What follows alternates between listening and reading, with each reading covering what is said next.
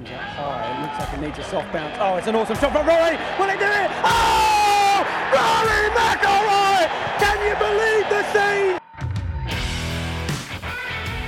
Well, the stage is set for an epic Open Sunday here at St Andrews, the Old Course. It is shaping up for a finale befitting of the 150th Open Championship. I cannot wait. I must be honest, I'm absolutely beside myself, and I'm sure you listening are much the same. So one last time, welcome to the Open Commute in association with Callaway Golf. Coming to you live from the 150th Open Championship. Michael McEwen here, and I am joined on the eve of the big finale by one of my great pals. We spent a lot of time together at Augusta, of all places. Let's just drop that in straight away.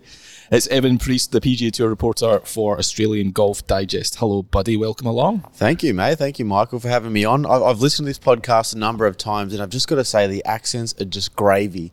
They're just music to the ears. It has to be the best accented podcast going around in world golf. Do you think so? I do, and I That's think very nice. In the game of golf, especially given that we're here at the home of golf in Scotland, the Scottish accent carries such legitimacy. When you're talking about all matters golf, you could sit here and say, you know what, Tiger Woods is overrated. And some people go, yeah, well, he's Scottish, so it's probably true. You know what? That doesn't work on Twitter, though.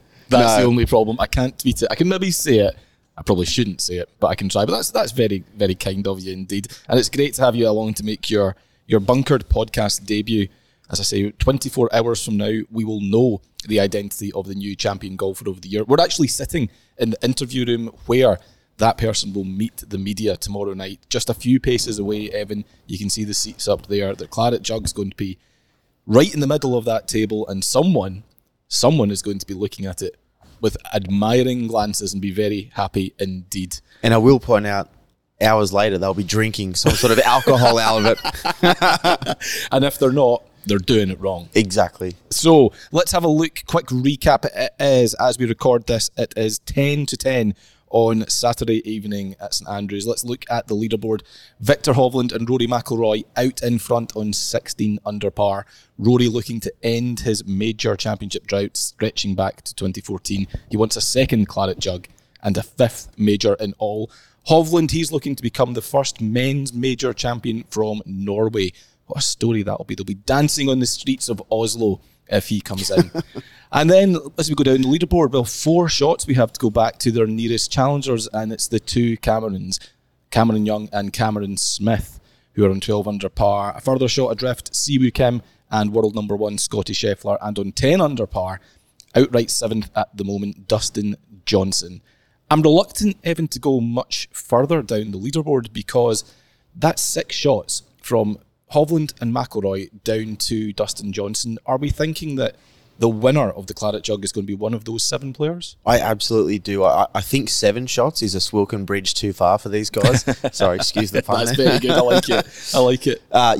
You have to be within 6. I think I read a stat just before. All 29 of the previous winners of the Open at St Andrews have been within 4 shots starting the final round. Oh, really? So it's not really. So it's one of 4 if history is going to hold. Correct, yeah. So it's not really a golf course where you can make up more than 4 shots. You really have to be in and amongst the mix. And if you look at those players who are within 6 shots, I mean, this is an absolute superstar leaderboard. It really is. It really is. Imagine it was only 54 holes and finished tonight. Oh. Who would want that, I wonder? Different pod, different day. I'm going to come back to Hovland and McIlroy, if that's okay. And I'm instead going to jump down the leaderboard to one of those guys that's 4 shots back. He had a disappointing day today, 1 over par. He was our overnight leader. And he's a guy that you know very well, Evan, Cam Smith. Where did it go wrong for Cam today? On the greens. Yesterday, he made 255 feet worth of putts, and that is an unofficial PGA Tour record. So since they've been keeping the ShotLink data, going back to that, no one has ever made that amount of putts in one single round, and he smashed the record. Today, he made 50 feet of putts. It was just not going well at all for him. And as you know, he's one of the best putters, if not the best putter on the planet. Yeah. And he 3-putted the opening hole. It kind of set the tone for the round. And he missed a bunch of a bunch of short birdie putts, the 5th, the 7th, the 10th, the 12th, the 15th and the 18th, all really good chances, really in his wheelhouse, that 10 to 15 or 20 foot range. He eats them for breakfast. Couldn't get it done, and it was a really frustrating day for him. But I suppose to answer your question with one moment, it was the 13th hole. It was a really confusing situation. He hit a beautiful drive. It was rolling down the fairway, and then as St Andrews does, it just seems to suck it. It's almost like it's magnetic, those pot bunkers.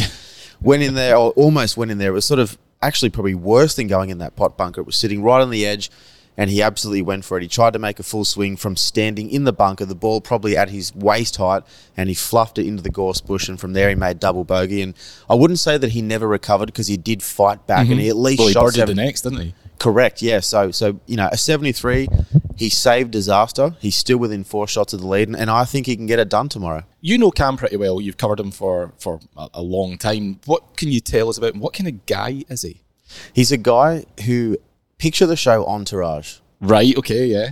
He's kind of like Vinny Chase. He's got 30 or 40 million US dollars in the bank. He's won some of the biggest events on the PGA Tour, including the Players Championship, as you know, a few months ago. But he's that same humble guy. He's a knockabout. We would almost call him a bogan in Australian terms. He's not quite a bogan. What, sorry? A bogan. What's that? A bogan is just someone who's working class, knockabout, right, okay. Unashamed about his love of footy, meat pies, and beer. When you say footy, you mean Aussie rules? Rugby league. Rugby league. Right, okay. So Cam's from Brisbane, and Brisbane is like, that and Sydney are the heartlands of rugby league. It's the most popular viewing sport by fans in those two cities, those two states. And he's just a guy who's come a long way from Brisbane. He now lives in Florida. He's world number 6. He was world number 3 as of a month ago, but he's the same guy. He's got the same circle of friends. He's not interested in being friends with anyone famous, because, as you know, we do rub shoulders with a lot of rich and famous people in professional golf. I wouldn't say where we were, the two of us, on Thursday night of the Masters, but yeah. I mean, you can if you want. You can if you want to. Go on say it. Well, all I'll say is that we went in one direction that night to get to the house. You very can draw good, your my own friend. conclusions. Boom, boom, boom.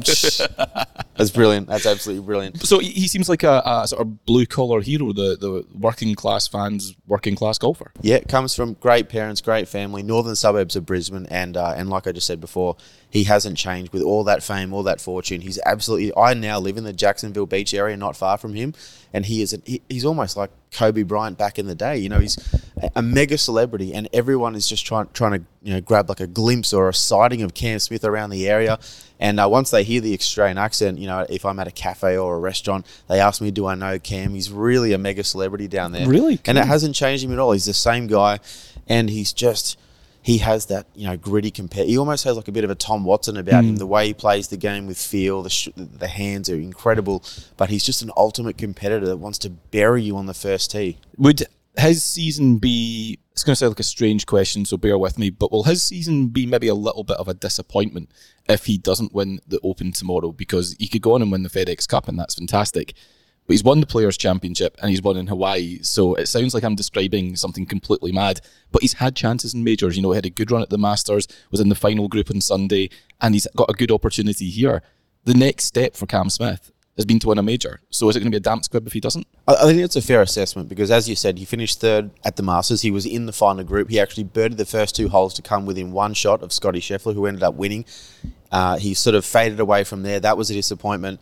He was sort of loosely up there at the PGA Championship, ended up tying for 13th, and now he's held the 36-hole lead at the Open Championship. If he doesn't go on to win this one, you would at least have to classify his majors season as a disappointment, because he's had 2 really good chances. Let's hope he gets it done tomorrow. But yes, I think that would be a fair assessment. Yeah, so he'll be out tomorrow. Let me just look at the time, 2:40 p.m. UK. He'll be out alongside Cameron Young in the penultimate group. Rory McIlroy and Victor Hovland, our leaders by 4, will be out at 2:50 p.m. I'm going to put you on the spot, Evan. Out of those two, Hovland and McIlroy, who do you like most for the win? If it's not going to be Cam and it's going to be one of those two, who do you like most? This summer, Rory has really sort of rose up and just said, you know what, I'm sick of the questions about not winning. I'm sick of the questions about not winning major championships. He made a real statement with that Canadian Open victory.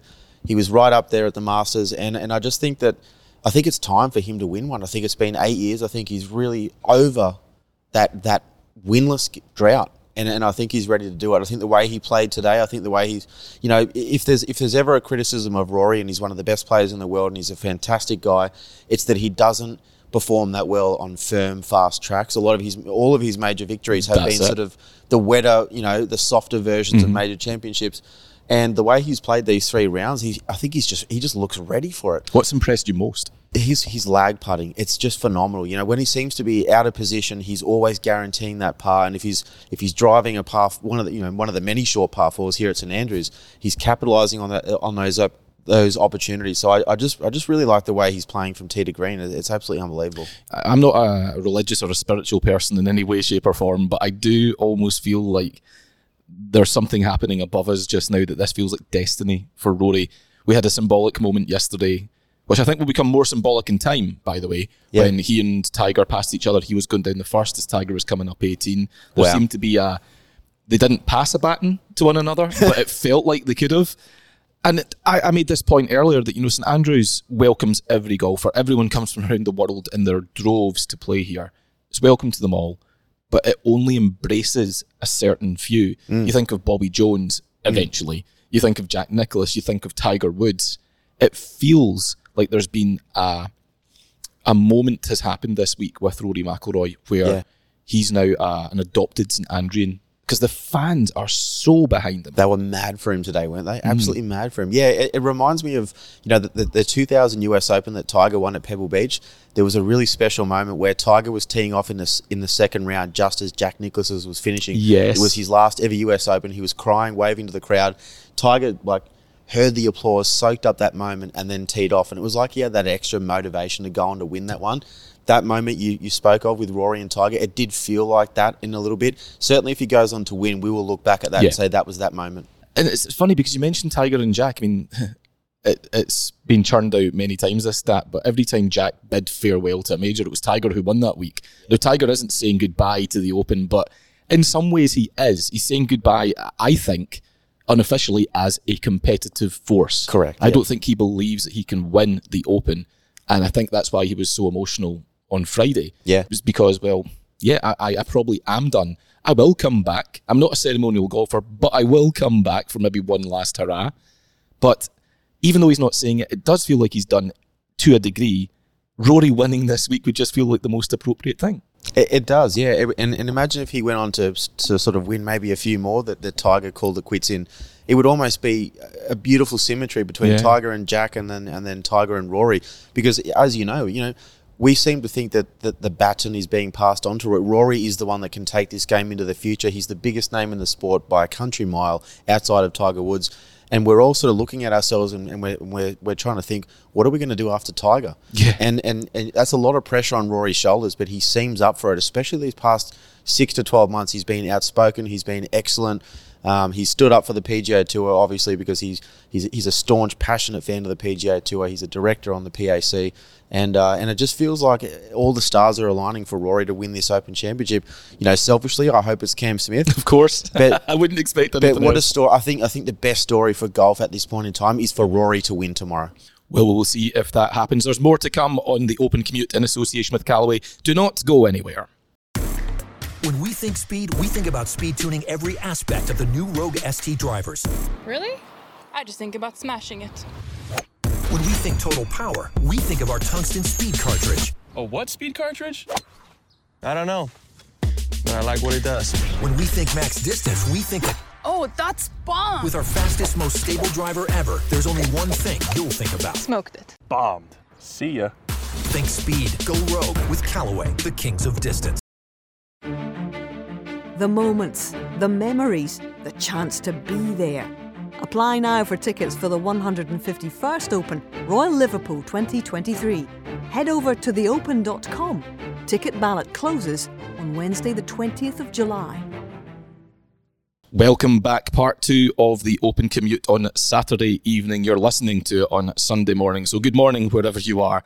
And we are very excited, Evan Priest and I, because the final day of the Open Championship is almost upon us. We've discussed Cam Smith, we've discussed Rory McIlroy. Let's move on to Victor Hovland, Norway's finest, Norway's only, I think, in some respects. Sorry, Christopher Ventura. Hovland has He's kind of come out of nowhere this week, it feels a little bit, Evan, because he had a great start to the year. He was just top 5 all the time, it felt like. He's been trending, I hate the word, but he's been trending in this direction for some time. But you know what he's never done? He's never contended really at the business end of a major championship, and now he is. You've seen a lot of him out on the PGA Tour. How do you think he'll handle the pressure of going out in the final group for the Open with Rory? I think he'll soak it up. I think he's had a couple of good results at the major championships. He was tied for 12th in 2019 as an amateur at the US Open, and the Open he was also tied 12th last year. I think his game seems, you used the word #trending. Oh no, yeah.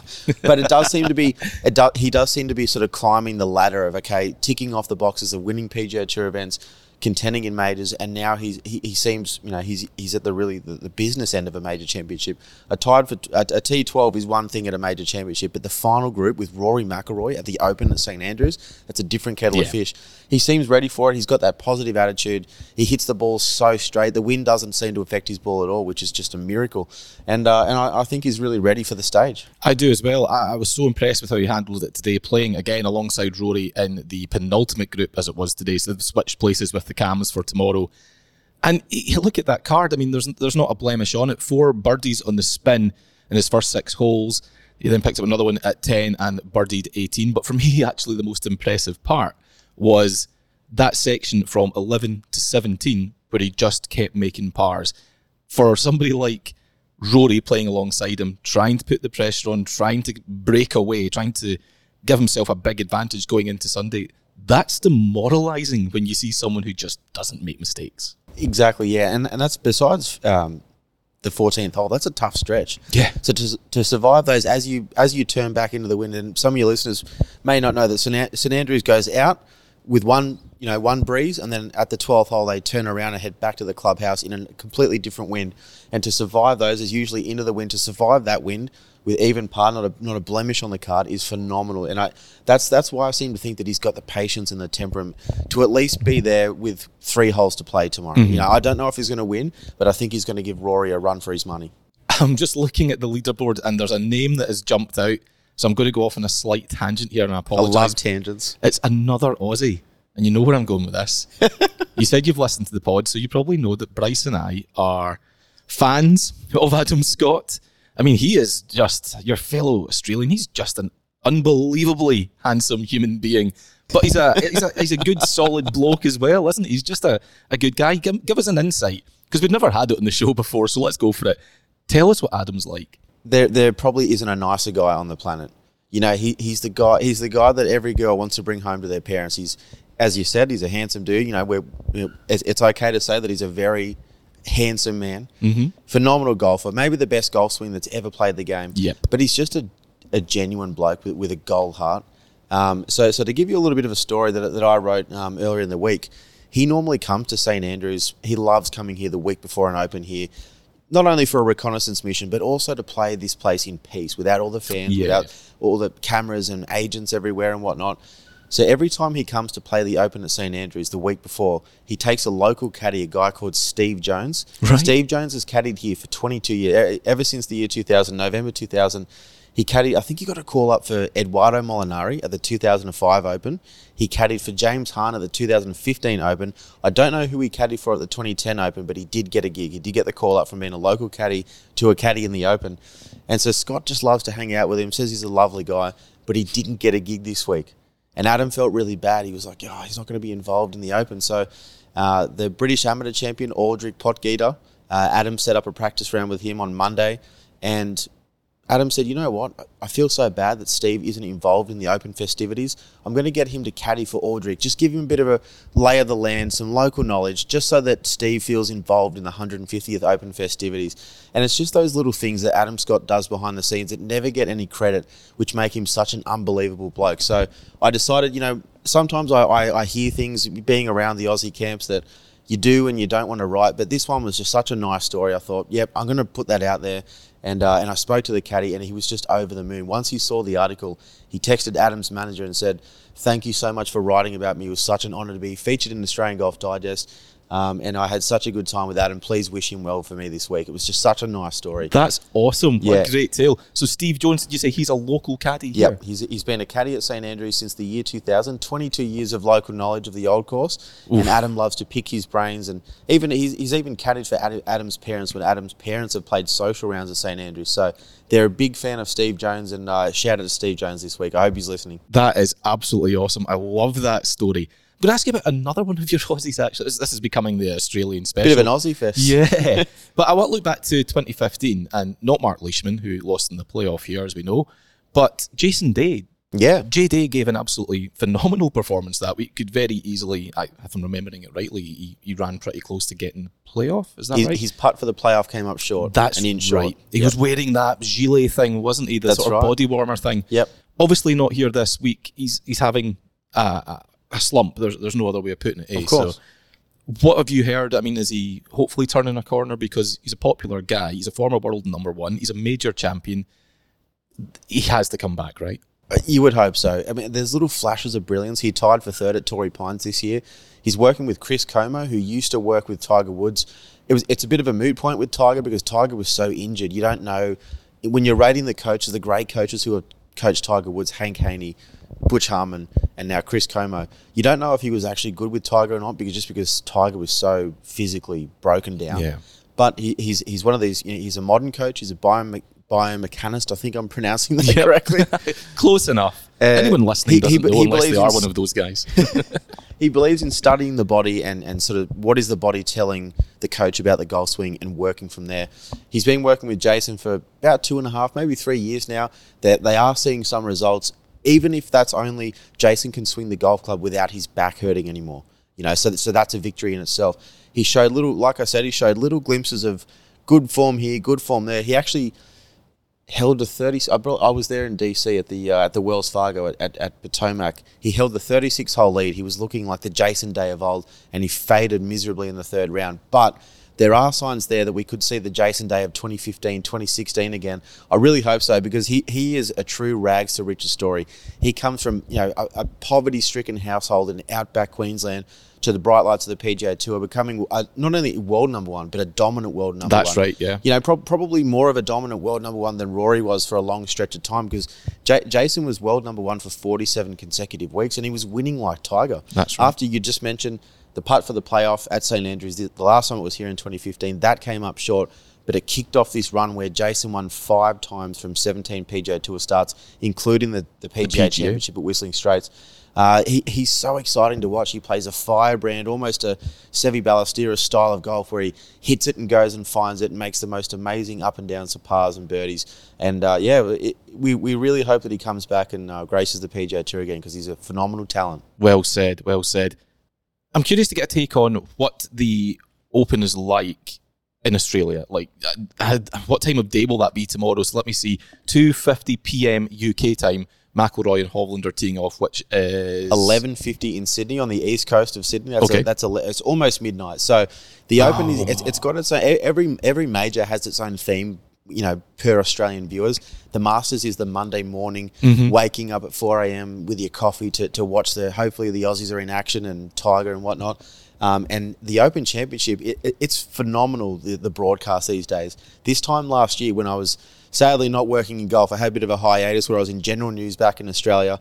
The Open, the first tee time on Thursday and Friday being at 6:30 in the morning, that's 3:30 in Australia. So I'd finished work at 3 p.m, cracked a beer, and I was watching the Open. I think Richard Bland hit the first tee shot. And I was drinking my first beer of the day. What beer? That was I'm a big fan of the Japanese beers. That was a beer called Kirin. I love the Kirin beer. It's phenomenal. I thought you were going to go to a Crownie, maybe something like that. A Crown Lager, yeah. Is that not any good?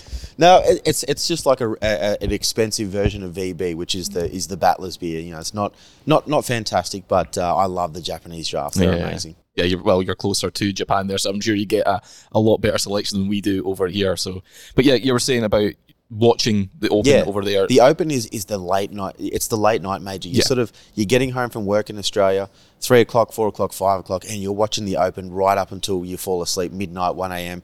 And then when it comes to the final 2 rounds, if you want to watch the action, you're you're staying up till 4 a.m. So if an Aussie's in contention, if Cam was leading after 54 holes after today, you can guarantee several 100,000 Australians will be waking up or trying to have a nap and staying right through to 5 a.m. watching him win. It didn't really pay off when Adam had 4 bogeys to finish in 2012. No, I never thought of that. Yeah. A lot of people up. phoning in sick and like stinking moods, no doubt that day. Yeah, and just like, why did I stay up? But it was, you had to. If an Aussie's in contention at the Open Championship, you absolutely have to. So shout out to everyone back in Australia. If you're going to stay up late tomorrow night, I hope you have a few beers. I hope Cam does the job for you, and I hope he gives something for you guys to cheer about. So that's the Open in the Australian lens for you, Michael. What about the Old Course? How's that received down under? Because look, you guys have got the sandbelt courses there, some of the best golf courses in the world. Is the Old Course as big a deal in Australia and for Australian golfers as it is for, say, Americans who 100% flock over here? For the fact that you just mentioned about it being the home of golf, it being the blueprint for all golf courses around the world, but also because the similarities between sandbelt golf, like you mentioned, and the Old Course, it's a game played along the ground. It's where you have to think your way around the golf course. Sometimes you have to play away from the pins. That's very Royal Melbourne style. Australians are very much aware of the history of St Andrews and the allure of it, and the fact that two Australians have won here. Peter Thompson won an Open at St Andrews, and Kel Nagle won the Centenary Open at St Andrews. So it's very much it's as big a deal back there as it is here. And with that, we're just about done. So before we go, one name very quickly. Who's it going to be? I know what your heart's saying. What's your head saying, Evan? I think my head's saying Rory, my heart's saying Cam. I'm going head and heart, both saying the same thing. It's Rory McIlroy's time. I like it. I'm quite sure of it. I'm as sure as I can be. I'm going to look very silly tomorrow when it doesn't happen, but hey, that's fine. We'll just put out another podcast on Monday and people will soon forget all about it. Evan, thank you so much. It's been an absolute pleasure to have you on. Please come back again soon. We'd love to have you back if you'd like to join us. I would like to hear those dulcet tones just one more time. Let's do it. Well, signing off then from the Open at St Andrews. It's been a fantastic week and we are very, very excited about what the remaining 18 holes have in store. So wherever you are watching it in the world, I hope you enjoy every single second. It's been an Open Championship to remember. Let's hope we get a final day fitting of it. Many thanks to Callaway Golf for their continued support of this podcast, and thank you very much to you for listening. Until next time, bye-bye for now.